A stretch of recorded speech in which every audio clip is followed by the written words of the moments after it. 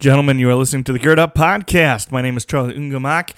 I am the founder and curator of the Gird Up Podcast, and it is my mission and our mission here at Gird Up to help young men become the men of God that God created us to be. Many men's ministries don't reach young men until crisis hits. We want to reach you before that happens, before we're a bunch of balding, fat, middle-aged men who have lost all purpose and all meaning in our lives. That might sound dramatic, but that's the reality. Benjamin Franklin said most men die when they're 27 and aren't buried until they're 70. Let's not let that happen to us, gentlemen. Gird up. This episode of the Gird Up Podcast is sponsored by Pastor Mike Novotny and his new book, 3 Words That Will Change Your Life, The Secret to Experiencing the Joy of God's Presence. This book came out about a month ago, or earlier this month, I guess.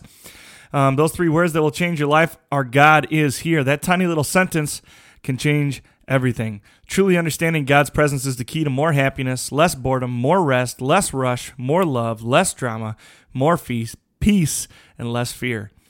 A deeply satisfying life doesn't require a sabbatical, a new career, or a New Year's resolution. As long as God is glorious enough and near enough, you can cast aside cheap substitutes that you've settled for and enjoy the life that is truly life here and now.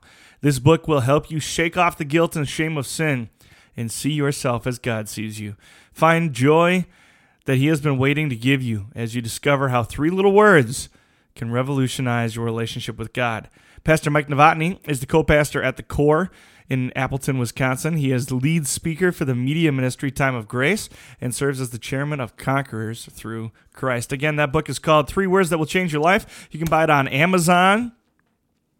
It's an excellent book. It's an excellent read. I enjoyed reading it over Christmas break this year. It's a good one. It's a good one. It was one of those books that, you know, as you're reading it, you start to sit down, you start to pray. It changes the way you're thinking, changes the way you're praying, changes your attitude about the things around you. Those are excellent books. Those are excellent reminders. It's nothing that you haven't heard before, but it's likely said in a way that you've never heard it before. And Pastor Mike does an excellent job of blending humor with some really tough, hard-hitting law messages and some awesome, wonderful peace and life-giving gospel messages as well. So go pick yourself up a copy, 3 Words That Will Change Your Life. You can find it on Amazon. It is published by Bethany House, written by Pastor Mike Novotny. If you would like to hear your piece of work, if you'd like to hear your company or your production or your show, or if you want to hear yourself advertised on the Gird Up Podcast, make sure you contact me. We can work out a deal and make sure that's happening. Blessings. Hope you get a lot out of the show today. Here we go.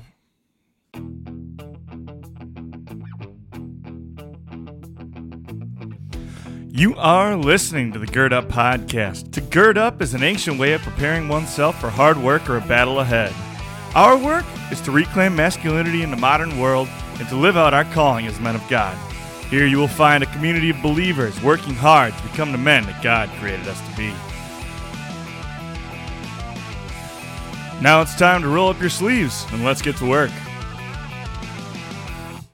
All right, gentlemen, as we continue to walk through Gideon's life, this is actually the last episode that we're going to do on Gideon for now, at least. And today we're going to talk about finishing strong. Now, the story of Gideon is in the Bible. It starts in Judges chapter 6 and continues through Judges chapter 8. And Judges chapter 8 is where we are going to finish up today, starting at verse 22. So this is Judges chapter 8, starting at verse 22. The Israelites said to Gideon, "Rule over us, you, your son, and your grandson, because you have saved us out of the hand of Midian." But Gideon told them, "I will not rule over you, nor will my son rule over you. The Lord will rule over you." And he said, "I do have one request, that each of you give me an earring from your share of the plunder." It was the custom of the Ishmaelites to wear gold earrings. So they answered, "We'll be glad to give them." So they spread out their garment, and each one threw a ring from his plunder into it. The weight of the gold rings asked for came to 1,700 shekels, not counting the ornaments and the pendants and the purple garments worn by the kings of Midian, or the chains that were on the gold that were on the camels' necks. Gideon made the gold into an ephod, which he placed in Ophrah, his town. All Israel prostituted themselves by worshiping it there and became a snare to Gideon and his family. Thus Midian was subdued before the Israelites and did not raise its head again. During Gideon's lifetime, the land enjoyed peace for 40 years. Jerubbaal, Gideon, son of Joash, went back home to live. He had 70 sons of his own, for he had many wives. His concubine, who lived in Shechem, also bore him a son, whom he named Abimelech. Gideon, son of Joash, died at a good old age, and was buried in the tomb of his father Joash in Ophrah of the Abiezrites. No sooner had Gideon died than the Israelites began to prostitute themselves again to the Baals. They set up Baal-berith as their god, and did not remember the Lord their God, who had rescued them from every side. They also failed to show kindness to the family of Jerubbaal, that is Gideon, for all the good things that he had done for them. Now, this isn't the happy ending to the story that we usually finish with in our children's storybooks. The story of Gideon does not have a particularly happy ending, and we're going to talk about today. But first, perhaps a lost treasure among Christmas movies, the 1948 classic The Bishop's Wife. Give me a woot woot if you love The Bishop's Wife. I do it. It's a great book. Anyway, the 1948 classic The Bishop's Wife features, in my opinion, one of the greatest movie lines of all time. In a moment of confusion, the dear professor, when pressed, simply states, "If you want to know about a woman, ask the old men. They know." This is often true. Old men have spent many more years loving their women than you or I have been alive, but it could also be applied to just about every situation. You want to know about cars? Ask the old men. They know. You want to know about tools? Ask the old men. They know. If you want to know about history? Ask the old men. They know. You want to know how to do it right? Ask the old men. They know. You want to know about incontinence? Ask the old men. They know. All right, it's a joke, but it's still true, right? Sorry, that was whatever. It was funny. The old men in our lives have collected wisdom of nearly 100 years of life, and that's nothing to be sneezed at. And in his book, Fathered by God, John Eldridge labels such men sages. He calls them wise old men who serve as guides, prophets, and advisors to the men who are still fighting the daily battles against wickedness and sin, which would be us, gentlemen. These men are a vital part of our churches and communities and have a crucial role to serve, and how sad and disappointing and devastating it is to all of us when they fail to fill their roles. Gideon, unfortunately, was not one of the faithful sages living out his days as godly men, guiding the multitudes under their care safely to the gates of heaven. Gideon, once the humblest of men, the least in his family, the lowest and the least of the clans of Israel, though he lived as a champion and judge to a good old age, he failed to stay faithful to the Lord to the end. So Gideon started to drink the Kool-Aid. He had believed in his own greatness. When he defeated the Midianites, he gave all the glory to God, but he kept one thing for himself, a golden ephod forged from the plunder, which the people began to worship, and which, according to the book of Judges, became a snare to Gideon and his whole family. God's given us clear roles in our communities, in our churches, and in our families, and he promises to love us, to shape us, to guide us, and in all things to show us the way. But that's only if we're willing to listen. And such listening requires humility. Humility often is misrepresented as being subservient or of little value, but in truth, it's the opposite. Humility is the act of making yourself valuable to others, setting your mind and heart on service to them instead of yourself. This selflessness betrays godliness and will keep us on the path. No man who believes himself great gives God his proper due. I'm going to repeat that. No man who believes himself to be great gives God his proper due. If we know and see God as he really is, the King of Kings, the Lord of Lords, the Creator, the Judge, demonstrating almighty power, omniscience, holiness, and perfect love, we will see ourselves for what we are, lost and condemned creatures, redeemed by the blood of a loving Savior who came to rescue the lost, an identity that doesn't pair with arrogance and pride. Let us clothe ourselves with humility and pursue the selfless aims of the Father, whose great love has given us light and life. Let's reflect a little bit. I want you to examine your own heart. Take a second and examine your own heart. What makes you proud of yourself? Where does your pride come from?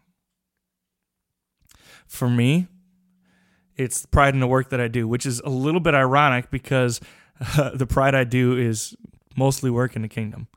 But I take great pride in being a called worker. I take great pride in service to God. But oftentimes I start thinking about what I do, not what the Lord does through me. Right? I also take great pride in the way I dress and in the way my house looks and all that kind of stuff. Is earthly things. I take great pride in earthly things, and sometimes I take great pride in not having very many earthly things. Those are the places where I find pride. So the question is, what brings you pride? What trips you up and makes you feel prideful? When you begin to puff out your chest and strut, how do you justify this behavior? So what do you say to yourself to justify the behavior? For me, especially with clothes, right? I like to wear fancy clothes, and I say, well, I want to look professional, right? Oh, you should always meet the expectation, but exceed, or meet the standard but exceed the expectation. So I'm just being professional. I'm just being a good called worker by dressing well. It's nonsense. It's not truth. It's just not real, right? When I start feeling good about start really feeling myself as a teacher, it's like, well, I've worked really hard to get good at this, and yada yada yada. Well, the reality is, all good things come from the Father, and if I truly am doing a good job of serving my students, I'm pointing them to Him, not to myself. I can't take any of that credit, right? So how do you justify yourself, all this pride? And then where does it really belong? So first, you're going to examine your heart and decide what makes you feel so much pride. What are the big things in your life that make you feel prideful? How do you justify to yourself? So what makes you think that it's okay? And I want you to really examine that and determine where does the credit really belong. Second thing I want you to reflect on today is the idea that pride inhibits our ability to follow God. I want you to think about how pride inhibits our ability to follow God. How does it interfere with our calling to serve each other? So how does pride, particularly the pride that we talked about in question 1, how does that pride inhibit my ability to serve my Father and serve the children of God the way I'm supposed to? Finally, we got to ask the question, how might I go about getting to know God as He is? What can I do to learn to know God better? Where might I find Him and see Him? For me, when I know that I'm struggling, I've got 5 audiobooks that I listen to in my truck constantly. Wild at Heart by John Eldridge, Tender Warrior by Stu Weber, Rise of the Servant Kings, Mere Christianity by C.S. Lewis, and then I have more than 5, but then I always put a different one at the end. So those 4 I listen to on loop, and I insert a different one, usually with Christian content, as the 5th one. And I just cycle through. And so then in my, even on my drive, even in my, my mindless moments, I'm being pointed back to Christ and being pointed back to the man I am supposed to be. I also, every morning, I get up at 5 o'clock, I read my Bible, and I spend some time in prayer. And so I spend an hour and a half, usually about an hour every day, at least in theory, digging into the Word. Now, when I fail to do that, when I don't actually get up at 5 o'clock, when I don't actually spend an hour in the Word and prayer and meditation before the day begins, I can feel it. So when I start to stray, when I start to get too proud, when I start to fall into these sins that we talk about all the time, I realize I need to spend more time with my Heavenly Father, so I go back and I start doing those things again, right? I switch off the country music, start listening to Jesus music, start spending more time in the Word, come home early from the gym, don't do those extra reps, come home early from the gym, crack open my Bible. Start doing those things that I know are going to draw me back closer to my Heavenly Father instead of drawing me away. Let's finish in prayer today, guys. Before we finish in prayer, let's talk about that one more time. So 3 things you're reflecting on. Examine your heart, find the pride, figure out why you think it's okay to be proud of these things, and then replace it. Put the credit back where it belongs. 2, what you think about how pride inhibits your ability to serve the Heavenly Father and serve the people around you. And 3, I want you to think about how you can get to know God better as He is. Because in the devotion, we talked about the idea that if I really know God as He is, I'm going to give credit to God, not credit to myself. No man who believes himself great gives God his proper due. So how can I get to know God better so that I realize just how great God is and that all credit belongs to Him? Let's pray about it. Heavenly Father, because of your love and mercy, we all have life and have been given the opportunity to live it to the full. In your wisdom, you have given each of us a free will, which we can use to serve you or abandon you in order to serve our own purposes. Give us the faith and strength to choose you, to know you, and to follow where you lead. Make us truly humble and help us to see you not as we imagine you to be, but as you truly are. Amen.